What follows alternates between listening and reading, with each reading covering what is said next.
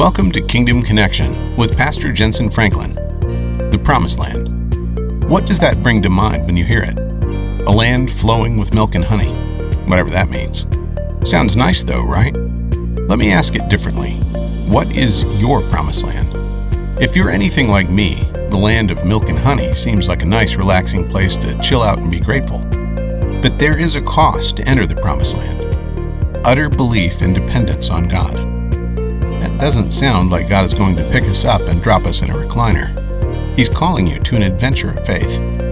Will you follow wherever He leads, no matter what?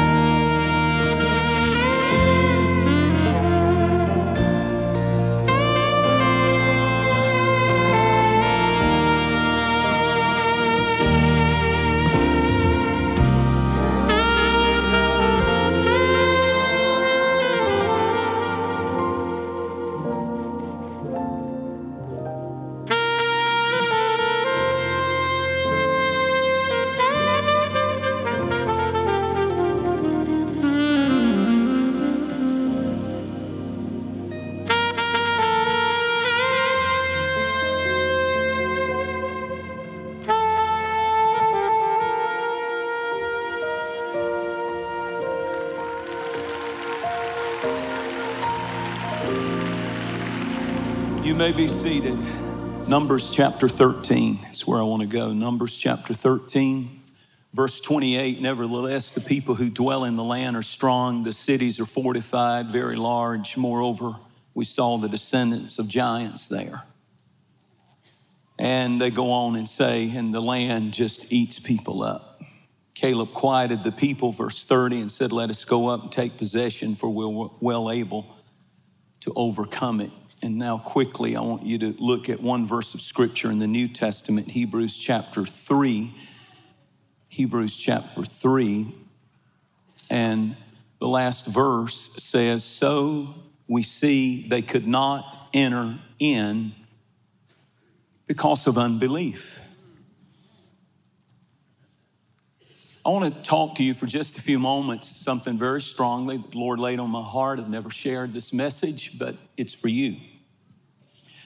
And I want to teach you today 3 secrets to possessing your possessions or entering into your promised land. God has one for you, a land of promises that He has made concerning you and yours. I was thinking about how that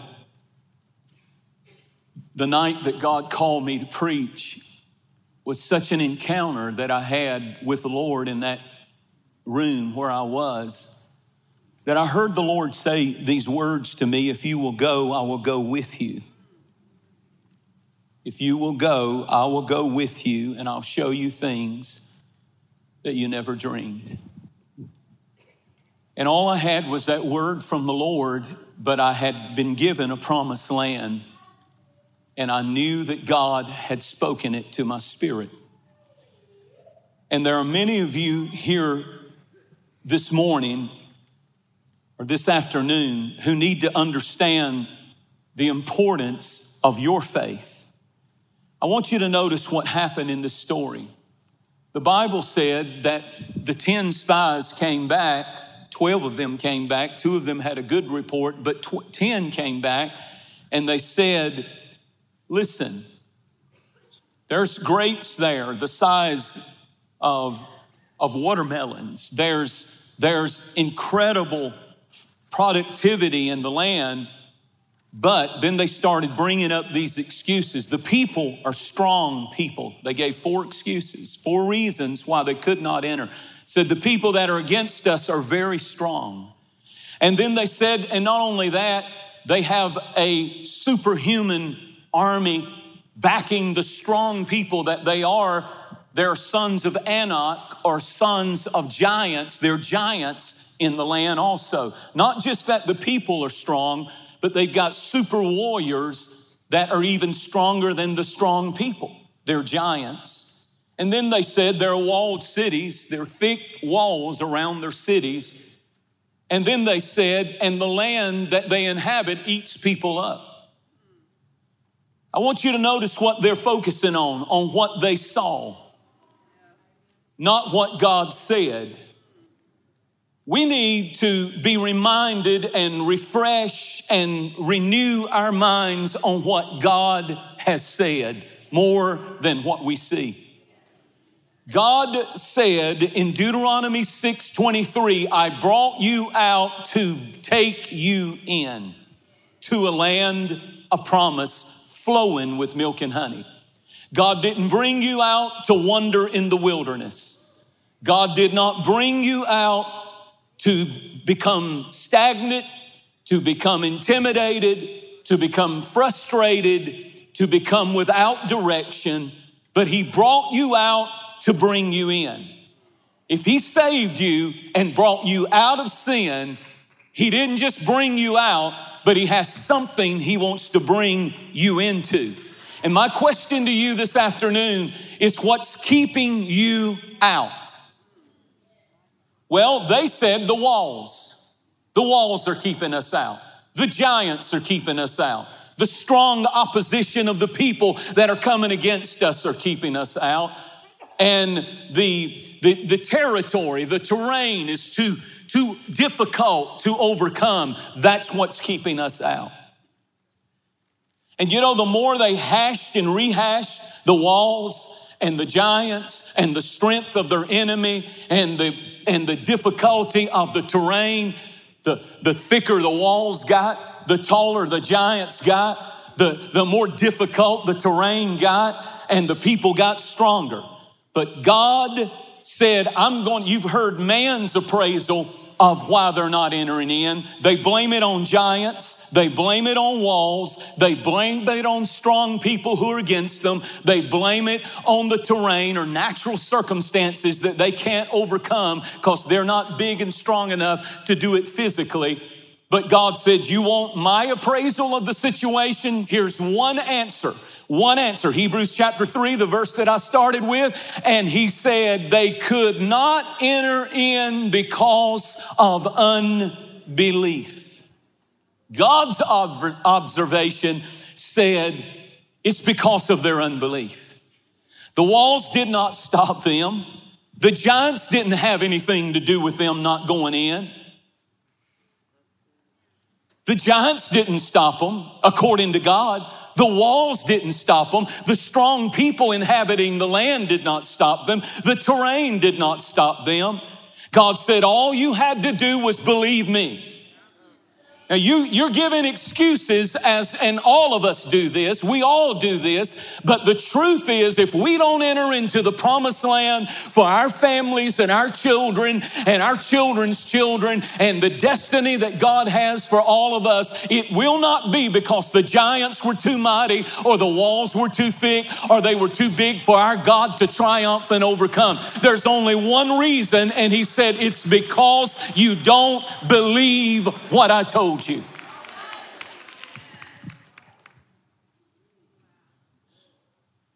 R.W. Shambach, who preached in this church and put me on TV, he was an evangelist and a Pentecostal evangelist, and he took up an offering back in the old church on a Sunday night. And we didn't have but a few hundred people back then. It wasn't a big, massive church that it is now. And he got up and said, the Lord told me this boy's supposed to be, and I was a boy then, he's supposed to be on TV. And he took up an offering and got $140-something thousand cash. And we bought TV equipment, the TV equipment that we needed. But he used to say, you don't have no problems. All you've got is faith in God. Never forgot that saying. What's keeping you out of your promised land? Number one, unbelief will keep you out. If God said it is time to stand up and believe it. As for me and my house, we will serve the Lord. He is Jehovah Rapha, the Lord that healeth thee. But my God shall supply all my needs according to his riches in glory through Christ Jesus. Has anybody made up your mind that the lies and the giants and the walls of resistance are not going to stop you from inheriting those promises? If so, give God a praise right now. Unbelief must be conquered. I'm hurrying to get to the thing I really feel I'm supposed to get to. The second thing that kept them out was intimidation. Intimidation. The Bible said that two of the spies said, we can do it. And we all know their name, Joshua and Caleb. But 10 said, we can't. And nobody knows their names. You want to know why? Because nobody wants to remember people who tell us what we can't do. If you want to be remembered, you better tell people what they can do. Tell your family what they can do. Tell your children what they can do. Don't just be a can't, be a can. I honestly, I couldn't tell you the times that God shoved me out. Because he knew I was too intimidated to step out and obey him. And I got shoved. It's like that little story I tell sometimes about the multimillionaire in Texas. Had a massive Olympic-sized swimming pool behind his mansion. Was having a barbecue, invited all of his friends over. They went down to the swimming pool and it was full of alligators. Full of them. And they said, why is your pool full of alligators? He said, well, the number one quality that I admire above all others is courage. And he said, it's known around these parts that anyone who's willing to jump in one end of my pool and swim to the other through the alligators, I will write on the spot $1 million check. They turned around and started walking back up, and all of a sudden they heard splash. They turned around and they watched a man swimming like an Olympic swimmer and almost walking on the water. Somehow he came out. They were chomping, and somehow he came out alive. And the millionaire went running, and he said, oh my God, I've never seen courage on display like that in all my life. That was amazing. Here, who do you want me to make the check to? He said, I just want to know who pushed me in.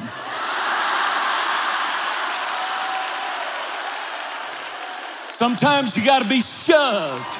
Sometimes you got to be pushed. I can't tell you the times when I didn't want to do it. I was scared to death. They didn't know. If they knew how intimidated I was, they would say, poor, pitiful thing. But God has a way of taking people who his hand is on and shoving you out there. And when you get out there, the gift will make room for you. The gift will start opening doors no man can shut. The gift will pay the bills. The gift will save your family.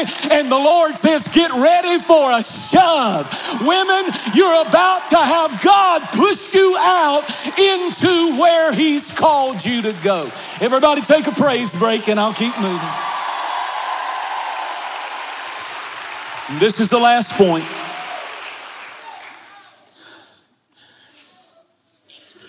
I mean, when you understand that intimidation and unbelief kept them out of their promised land, not giants, not walls, not terrain, not strong enemies, that haters, they can't keep you out. The only thing that can keep you out is unbelief, intimidation, and here's the last one, a grasshopper complex. You know, they said we are as grasshoppers in our own sight, and so we are in their sight, talking about their enemy. We are and were as grasshoppers in our sight, and so we were in their sight. How you see yourself and how determines how the enemy sees you. And if you have poor self-image of yourself, the enemy's going to agree with you. We saw ourselves as grasshoppers, and they agreed when we said, we're as grasshoppers, aren't we? And they said, yes, you are. But here's what got me, that I've never seen this. I've never heard this. I've never seen this. This messed me up. This is the whole sermon that I've been hurrying to get to. Here it is. They said we were in our, plural, we, plural, in our sight as grasshoppers. The problem was not only how I see me, but it's how I see you. It's how I see you. Not just me that can determine whether or not I get into the promised land. It's how, if I see you and you and you and you and you as grasshoppers.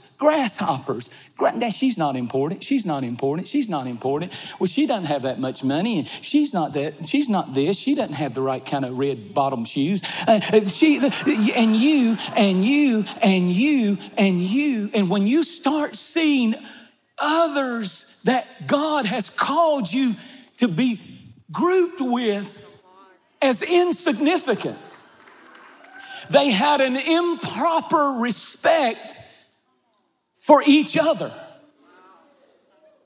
The grasshopper is just a little insect that you step on. It makes no difference. There's nothing special about a grasshopper. And God said the reason they can't go in is because they see each other as grasshoppers. They see their children as grasshoppers. You might be talking to the next president of the United States. You might be changing the diaper of the next senator from Georgia. Quit seeing those whom God has put in your life as grasshoppers, because your children and your children's children are part of the plan of God's destiny for you in your life.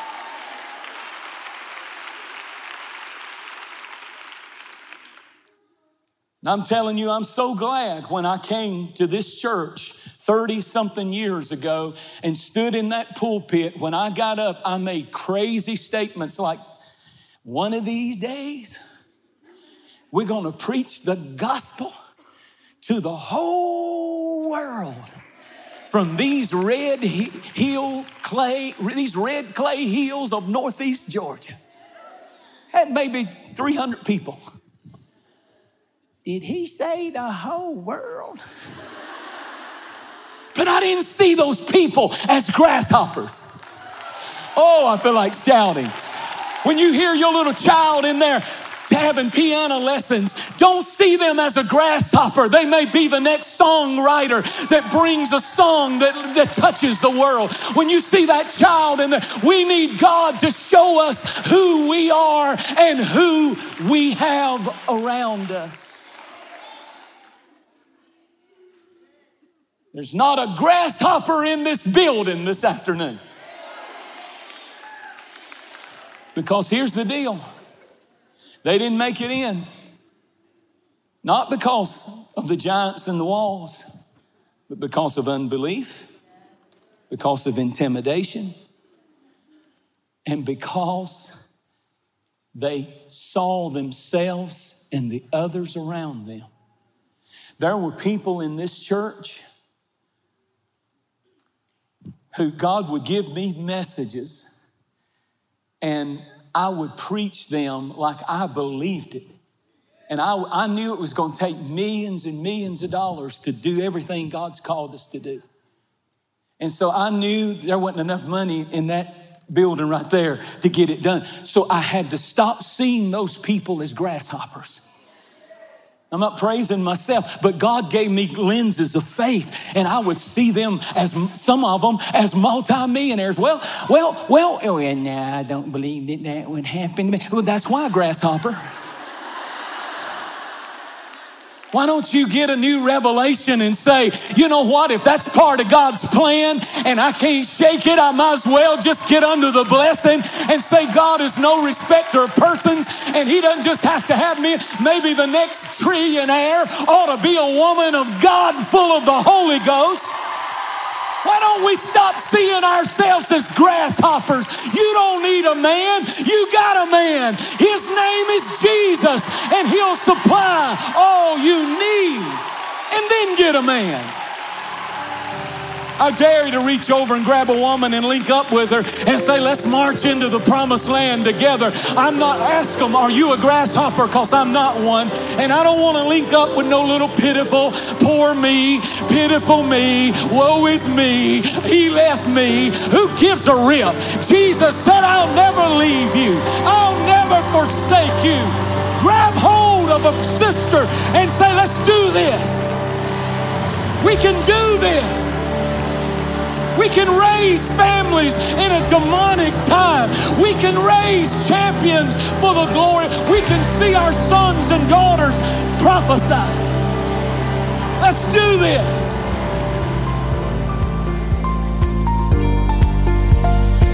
Kingdom Connection is a soul-winning ministry that is reaching the world through broadcasting, expanding into new church campuses, and global acts of compassion. By using the technology of today to fulfill the Great Commission, we are able to connect with countless people and reach hundreds of thousands of lives. Our broadcast connects with people like you all around the world with messages that speak to them. Our ministry exists to help build a connection for strengthening your faith and living out your God-given purpose.